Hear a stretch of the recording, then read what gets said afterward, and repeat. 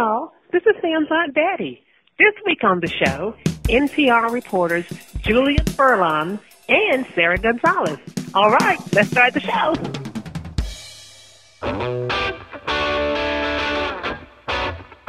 Hey, y'all, from NPR, I'm Sam Sanders. It's been a minute. Happy weekend, and welcome to my two guests, Julia Furlan, reporter and host at NPR, Sarah Gonzalez, reporter for NPR's Planet Money. Y'all are both in New York. Thanks for joining me. Thank you. Thanks, great to Sam. be here. I'm glad y'all are here. You hear the song I'm playing? Mm-hmm. Yes. It's this band that I'm kind of into right now. They're called Greta Van Fleet. You guys heard of them? Yeah, I've heard of them, but I haven't heard this song. It's great. It's called Black Smoke Rising. And I'm just like, these guys got it. Great name. Yeah. Right?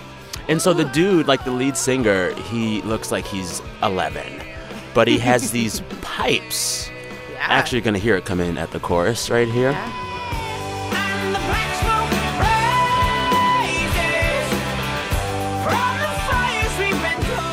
So this band, Greta Van Fleet, they're having a really good week because they are up for a few Grammy Awards, including Best New Artist at the Grammys this weekend. But the Grammys aren't doing so well themselves. Last year, the awards show had 6 million fewer viewers than the year before.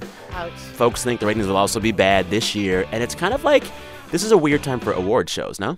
Right. I agree. I feel like everybody has realized that the jig is up. They're like, oh, yeah, celebrities, fancy dresses, I already saw that on Instagram. I don't need to tune in. It's all about the pre-show, for sure. Yeah. Exactly. And also, these award shows are too long. Grammys are over 3 hours. Oscars are over 3 hours. The Oscars can't even find a host. They announced this week they're not going to have a host for the first time in 30 years. Right. They don't even have a host. You know what, Sam? I will put you in. I would. Let's start voting right now. Everybody who's listening to this show, vote for Sam as the host of the Oscars. Let me tell you what I would do if I were the host of the Oscars. What? Or the Grammys. Cardi B the whole time? Yes, Cardi B. But also, I would go to the front, to the mic, read the awards winners really quickly, and then be like, we're done. Go to the bar. Like, don't even come on stage. Just everyone take a shot. It already seems sad. Like, Kendrick Lamar and Drake and Childish Gambino are not going to perform. Ariana Grande and Taylor Swift aren't even going. Like, what? At this point, why are you still doing award shows like the Grammys? I feel like I can hardly even talk about it right now because I'm like, what do I feel about the Grammys? I don't want to watch them. That's how I feel. I'm totally on a different page than you guys. I'm like, this is the time of Latin trap, and I'm here for it. Will you guys watch it? No. No. Yeah, no. All that talk. I'll watch the performances online. See, that's the thing. I'll catch the recaps and the red carpet the next day. Exactly. Anyway, we're going to start our week as we always do. I'm going to ask each of my guests to describe their week of news in only 3 words. Sarah, you've been telling us all week that one story has really been on your mind. What is that story? What are your 3 words? Okay, my 3 words are cocaine, submarines, jalapenos. And I am Please obviously, explain. obviously, I'm talking about the trial of Joaquin Guzman Loera, better known as El Chapo, which means Shorty. He's been on trial for the past 3 months, accused of being the leader of the Sinaloa drug cartel. So for the past 3 months, New York has been shutting down the Brooklyn Bridge. Because they have him now. So, because they have him. They had him in custody for a while now while he's on trial in a U.S. courthouse. Yeah, so he's in a prison in Manhattan, but his court is in Brooklyn. So every time he goes to court... Reverse commute. It's not bad. He's beating the traffic. But they shut down the Brooklyn Bridge, which is just kind of wild. Wow. And this week, the jury has started to deliberate. They did not reach a verdict, so the deliberations are going to continue next week. And in case you have not been following along, I just feel like I should highlight some of the crazy things that we have learned. Do it. Okay, great, Yes, great. These yes. are hinting Fill at us my in. 3 words. Please. Okay, so the people who testified against El Chapo told us all kinds of crazy ways that El Chapo smuggled drugs into the United States and drug money out of the United States. We heard from people who used to work with El Chapo telling us how they use submarines to transport cocaine. So real submarines submerged underwater filled with drugs. Okay, how many El Chapo movies are there going to be? Well, there's already a Netflix series, Narcos Mexico, which is about El Chapo. Another just quick crazy story, just getting at one of my words. there's a guy that is called El Gordo, which is the chubby one. And he said that they smuggled drugs into the United States through tin jalapeno cans. I saw that. You I did? saw Okay, that. Yeah. right. So they basically created, and the cartel apparently created like some kind of substance using gravel and some other things so that if you turned the can upside down, it sounded and felt like there was water and jalapenos in it, not cocaine. Yeah. Oh my God. Yeah. So, Sarah, here's my question for you. All that I've read about this case implies that it's a really, really, really big deal. There were 37 days of witnesses, boxes of evidence. Apparently, over his career, El Chapo smuggled in at least 200 tons of cocaine into the U.S. He is an alleged mass murderer. Why don't Americans care more about this story? Well, I think there are a lot of Americans who do care about this story, but Yeah. it's not in the news as much as you might think that it should be. El Chapo was like as infamous as, I mean, he was right under Osama bin Laden. Like this is the United States' big catch, you know? Yeah. And they got him alive and he's sitting on trial. Like it's a big deal.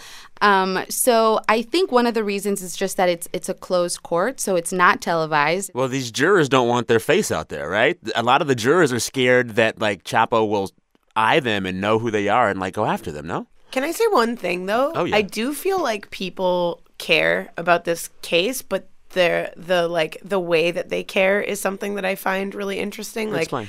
Like I feel like people want the Netflix version of it, but don't necessarily tune in to the courtroom version of it. Well, I will say that during the trial, reporters and just like spectators, including the guy who plays El Chapo in the Netflix series, Oh my God. have been waiting outside of the courthouse they start lining up and sleeping at 2:00 in the morning to try to get into the courthouse. So there So are people do care. people, yeah. So, next question. If he's convicted, does that, like, change everything about the drug trade, or does life move on and someone else fills the role? Life moves on. I mean, the cartel has another leader, which they talked about a lot in court. And the defense or the prosecution kind of said, like, this guy named Mayo Zambada, him and El Chapo are believed to be the co-leaders of the Sinaloa drug cartel. Some of Mayo's kids are in prison, some of Chapo's, but there's still someone leading the cartel. Yeah. Well, Wow. Julia, you're up next, but a heads up to our listeners first. If you're listening with kids right now, this section, we're going to talk about some news that involves sex workers and sex trafficking. Julia, what are your 3 words? My 3 words are not nearly as fascinating as Sara's words. They are sex work struggle. That's pretty Because- fascinating. I mean- Go I'm ahead. fascinated. Yeah.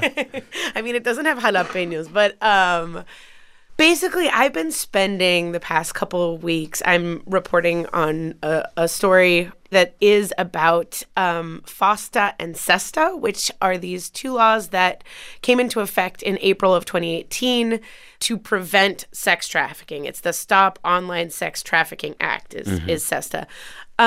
But these 2 laws, the result is the law is written so broadly that platforms, as a way of like doing an abundance of caution so that they don't have any possible liability, are just shutting down these networks that many sex workers say that they used to prevent, to keep themselves safe. Because basically, like, if you were a sex worker, you would use a site like Backpage.com or Craigslist Personals, Yeah. and you would have ads, and you could, like, vet people before you met them. Exactly. But now So, like- I'm reading that, like, without those sites and that vetting, they're just on the street, and it's really riskier. Yeah, and I spoke to a couple of economists about this and people who study sex work and the like sex trade in general. And essentially what they say is that like this is probably going to force outdoor sex work. There's like indoor sex work, which is where like you vet somebody before you meet them.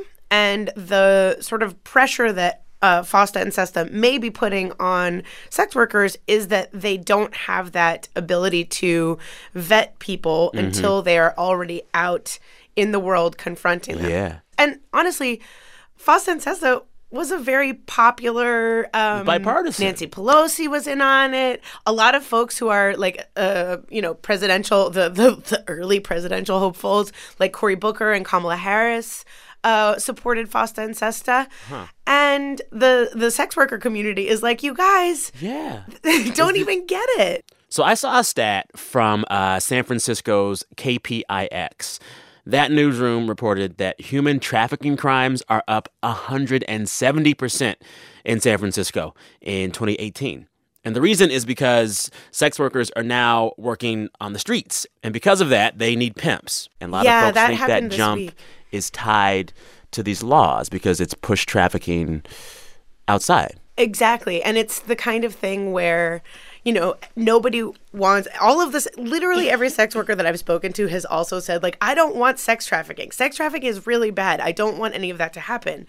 But everybody is also like, we have to figure out a way to legislate it so that it's not so broad that it affects people who are doing their jobs in an industry that is humongous. It is a huge industry that people feel icky sort of addressing and talking about. But, you know, I don't know. Here we are. Well, and then also another weird wrinkle is that these two laws that you mentioned, they were originally written to protect children from sex trafficking, but they've ended up affecting adult sex workers much more than I think anyone thought. Right. FOSTA and SESTA are written in a way that is so broad. So one of the examples is like, if you knowingly assist, support, or facilitate advertising activity that violates federal sex trafficking laws. So, like, the fact that it says assist, support, facilitate. It's really broad. That's where a lot of the folks who are calling these laws into question are really, like, focusing their attention. Is there any talk of lawmakers working to possibly amend those laws? I think that is something that really remains to be seen. I spoke with a sex worker who went to D.C. to talk to Nancy Pelosi specifically and other lawmakers. But I have this like question in my mind that, like, are we able to address it if we're not really able to talk about it? Oh, yeah. You know? I can't imagine a committee on the Hill having a really nitty-gritty policy discussion about this stuff on C-SPAN. You know what I mean? Like, nobody wants to talk about it. Nobody. Oh, yeah. You're listening to It's Been a Minute from NPR. I'm Sam Sanders, here with two guests today, Julia Furlan, host and reporter at NPR, and Sarah Gonzalez, reporter for NPR's Planet Money. So, you guys, I have 3 words as well. Democratic Overton window. Do you guys know what the Overton window is? No. So it is this idea in political science that basically refers to the range of ideas that we tolerate in public discourse. So, like, on any given day, there are certain things that are allowed to talk about in polite spaces or about politics, and good politicians are able to shift that window to their whims. We've seen Donald Trump do that a lot over the last few years, and I argue that this week, AOC, Alexandria Ocasio-Cortez, new House member from the Bronx, she's doing the same thing. I'm sure you all saw this week she unveiled her Green New Deal plan. You saw that, right? Yeah. It's this big, long, sweeping treatise that she says will help the U.S. address climate change and prepare the U.S. economy to deal with that new reality. I'm going to just list really quickly what it calls for. They want to meet 100% of the power demand in the U.S. through clean, renewable, and zero-emission energy sources. They want to upgrade all existing buildings for energy efficiency. She says she wants to eliminate pollution and greenhouse gases, overhaul transportation systems, electric cars, guaranteed job with a sustaining wage for all families, high-quality health care for all Americans. It's this big deal, but then you realize it's just a resolution. Right. It's not even a bill. Mm-hmm. It's a messaging document. Yeah. And so now she has, in the national conversation, some language in this Green New Deal where she says high-speed rail should expand to the point where air travel becomes no longer necessary. Crazy. You know what I mean? Like, these are things that we were not talking about 2 years ago, and all of a sudden we are. And I think that is AOC's probably clearest skill right now. She can set parameters of the debate in a way that I think Democrats haven't been able to do for a while. Right. So a lot of critics have been saying, like, this is just what she wants to do. She hasn't put out any kind of, like, policy roadmap for how she would do it. And there's been some criticism about that. But, like, this is step one. You say, like, this is what we want to do. And then, like, sure, you have to create some bills. And then those bills have to go through all their committees and pass the House and pass the Senate. And who knows when that's going to happen or if. But, like, this is the first step. The one thing that I find the most interesting is that although her style and presentation is different, a lot of the effectiveness of her communication style actually mirrors some of the things that Trump does. Like, Trump every day goes to the world and says, today we're talking about this. I don't care what you're talking about. We're talking about this. And AOC is also very good at doing just that. That's the Overton window, right? The Overton window. She's moving those windows. Yes. All right. You're listening to It's Been a Minute from NPR, the show where we catch up on the week that was. Time for a break now. Coming up, we're going to head to Virginia and talk with a VA native about that state's week of crazy, bonkers, insane blackface news in the State House.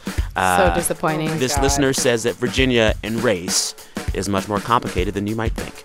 You're listening to It's Been a Minute from NPR. We'll be right back.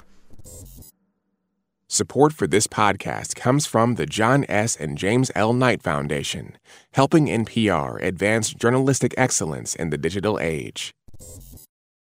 How do we perceive our experience as humans? Who are we today and who could we be tomorrow? I'm Guy Raz. On the TED Radio Hour, we go on a journey through the big ideas that animate our world. Each week, it's the TED Radio Hour from NPR. We're back. You're listening to It's Been a Minute from NPR, the show where we catch up on the week that was. I'm Sam Sanders here with two guests, Sarah Gonzalez, reporter for NPR's Planet Money, and Julia Furlan, host and reporter at NPR. Are the both of you ready for Valentine's Day? I don't know. I'm not a big Valentine's person. I mean, I love love. I like to. Love is my favorite thing. Yes. Yeah. Well, for those out in the world who are not ready for Valentine's Day or who, in fact, hate Valentine's Day, there is a way to treat your ex on February 14th. Tell me more. Yeah. The El Paso Zoo has this program where people can submit the name of an ex to the El Paso Zoo's Facebook page, and then the zoo staffers will name a cockroach for your ex and then feed it to their meerkats. A cockroach. Wow, that is like such a genius marketing stunt. Like, wow, congratulations. Yeah. That is. I did I've been 12 got. yesterday. You did? No. Oh, good. That's great. Also, the Bronx Zoo is doing a Name a Roach program, but that costs. You can, like, pay to have a roach named after you or someone you care about. I'm sorry. Pause. A cockroach named after you or someone you care about? Yeah. No. Like, name a panda bear after me, not a cockroach. I love it. All right. Now it's time for a segment that we call Long Distance, where we call up someone from around the country or around the world and talk with them about the news in their neck of the woods. This week, the epicenter for crazy news has probably been Virginia. Am I right? Oh, my God. It's this weird story that keeps snowballing. I'm sure you guys have seen the headlines by now, right? Like, every day another one falls. Like, so to catch up, Virginia Governor Ralph Northam, a Democrat, and Attorney General Mark Herring, also a Democrat, they both have admitted to wearing blackface. On top of that, it also came out that the Republican Senate Majority Leader in Virginia, Tommy Norment, he was an editor for a yearbook back in the day that was filled with blackface and a lot of racist slurs. Then on top of that, Lieutenant Governor Justin Fairfax, another Democrat, he is facing allegations of sexual assault, which he denies. Oh, it was a lot to even get out. So much is happening. Also, we should say that we're taping this on Friday, so news may have changed by the time you hear this. But I wanted to talk about what the heck is going on in Virginia. So put a call out to our audience, and a listener named Olivia hit us up to talk. She grew up in Virginia. She went to school in Virginia. She's the daughter of immigrants from Iran and Argentina. Now she lives in Colorado. But she said, hey, I've been in Virginia like over 20 years, and I have some thoughts. We are not using her last name in this conversation because her parents still live in Virginia, and they don't always feel safe as minorities in their community. But anyways, talked with Olivia, and she basically told me race in politics in Virginia is much more complicated than you might think. Olivia, hi, how are you? I'm good, Sam. How's it going?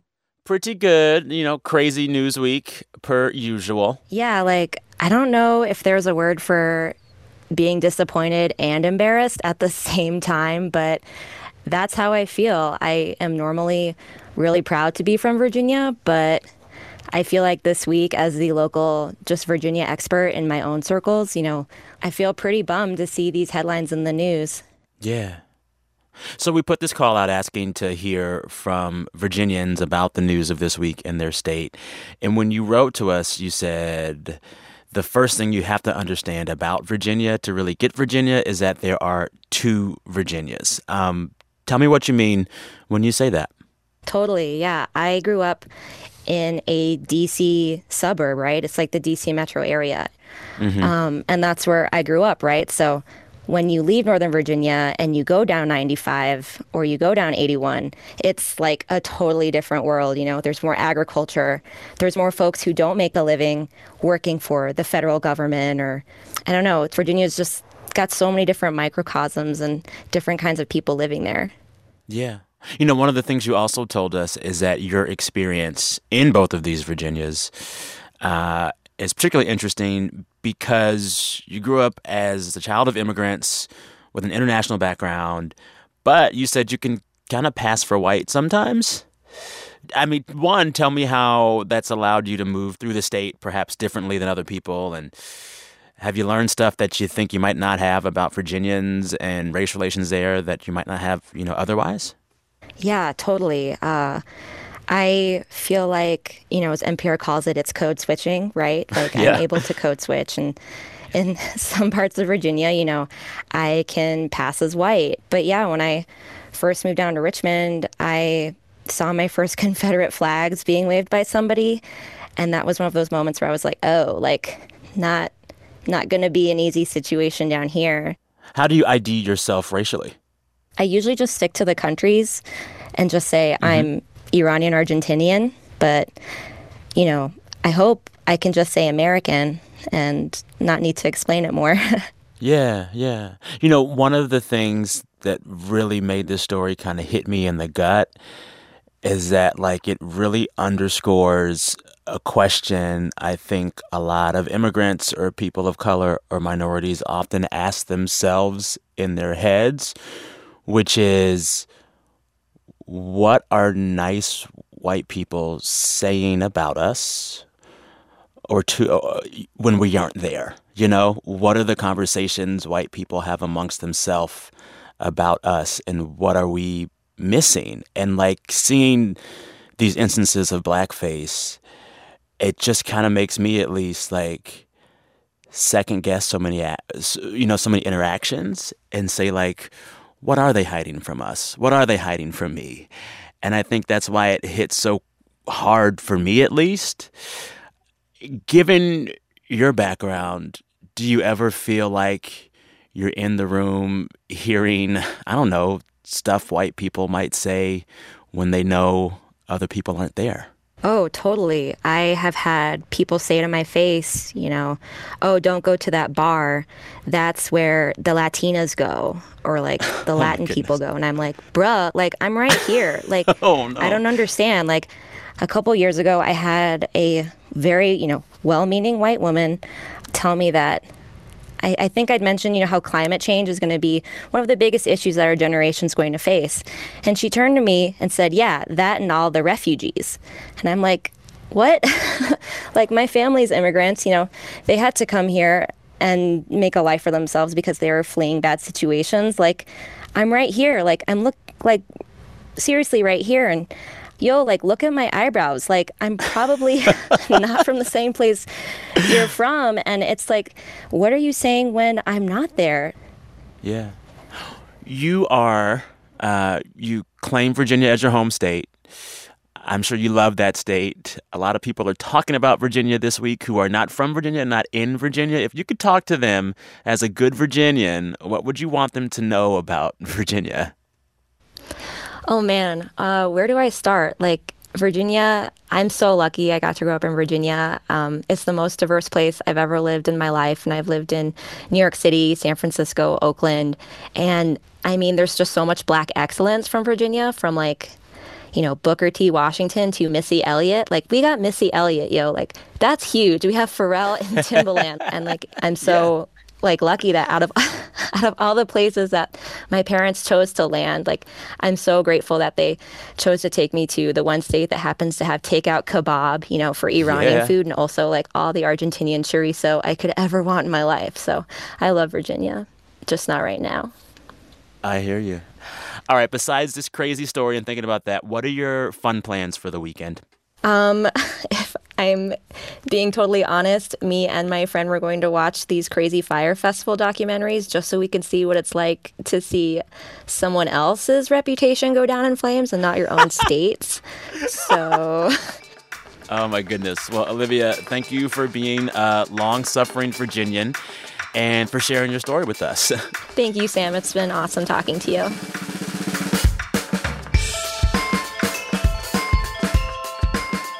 It's so weird hearing that conversation back. Like, the way that she talked about Virginia kind of is how I feel about Texas.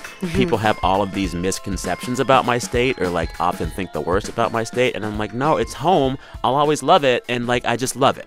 Yeah. I mean, it's just interesting the way that reporters respond to something like when pictures come out and then everyone just starts looking into Virginia, and then you're like, okay, that guy too, and then this guy maybe edited a yearbook that someone else had blackface in another page, and the whole time I'm just like, okay, well, what about like West Virginia and like South Carolina and all of the other places, Or like Boston, which has a weird like, racial history. And I don't think people think like Virginia has a problem with blackface.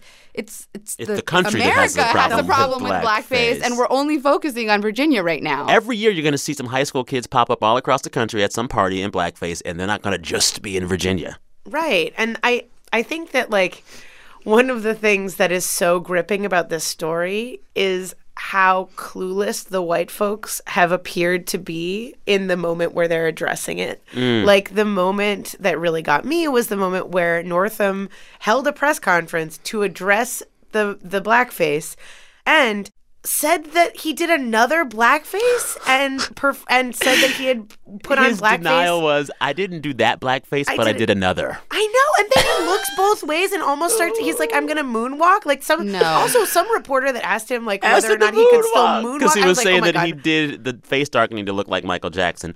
Also, moral of the story, yearbooks are bad all around. They don't make anyone happier. Like, either you are shamed and shunned because the popular folks don't want to sign your yearbook, or there is some hidden double entendre in what they write in your yearbook, or there's blackface in it. You know? All right, it's time for a break. When we come back, my favorite game. It's called Who Said That? BRB. Support for this podcast and the following message come from Newman's Own Foundation, working to nourish the common good by donating all profits from Newman's Own food products to charitable organizations that seek to make the world a better place. More information is available at newmansownfoundation.org. Hey, it's Ophira Eisenberg from Ask Me Another. If you're craving nerdy trivia or celebrity interviews, we've got you covered. With house musician Jonathan Colton and the sharpest contestants in public radio, don't miss NPR's hour of puzzles, word games, and trivia.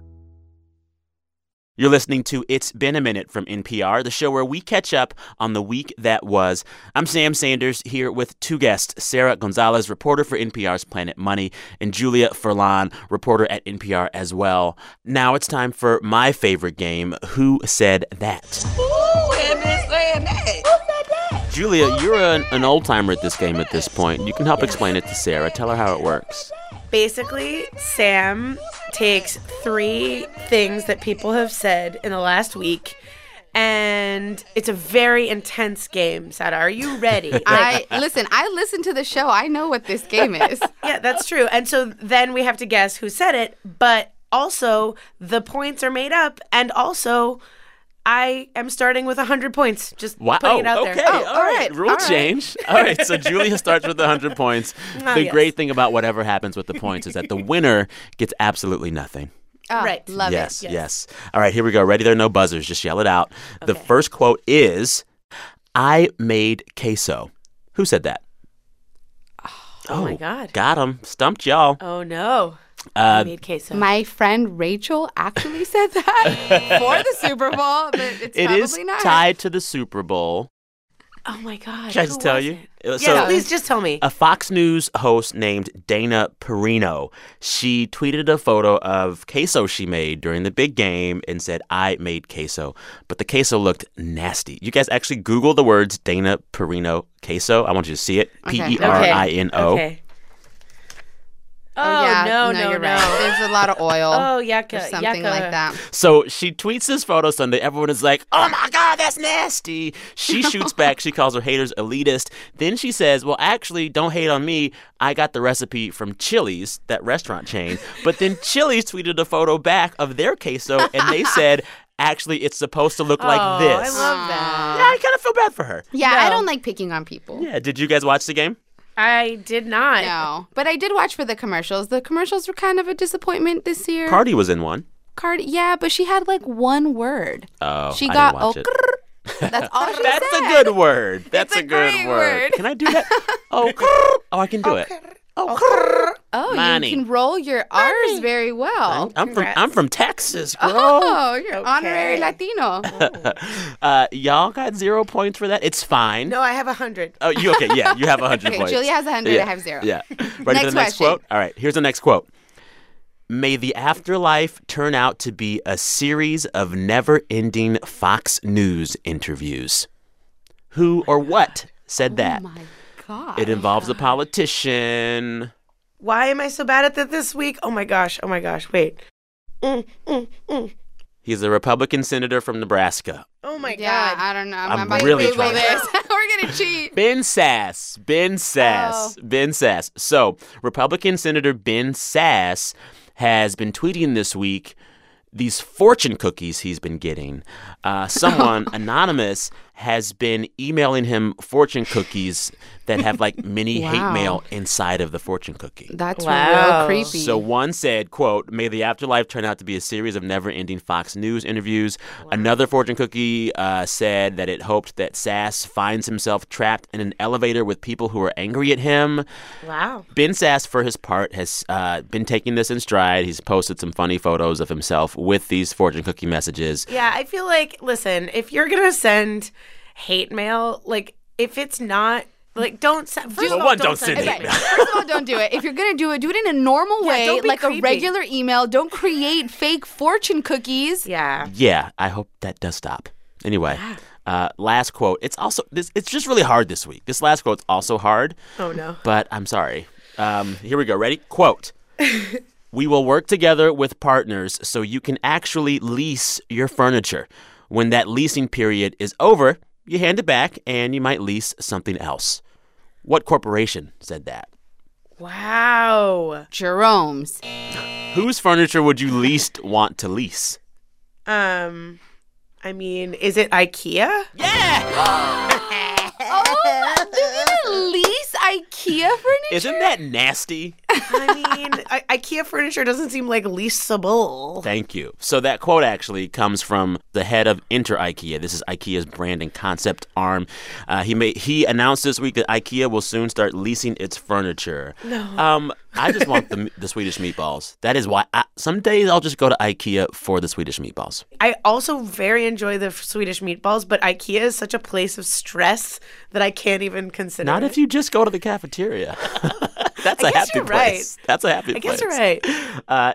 Anyway, I am not going to say I'm disappointed. I'm disappointed in myself. I really should have gotten the IKEA one. Well, Listen, I Julia just- got it and she won. Congratulations, Julia. That's it's an honor just to be nominated.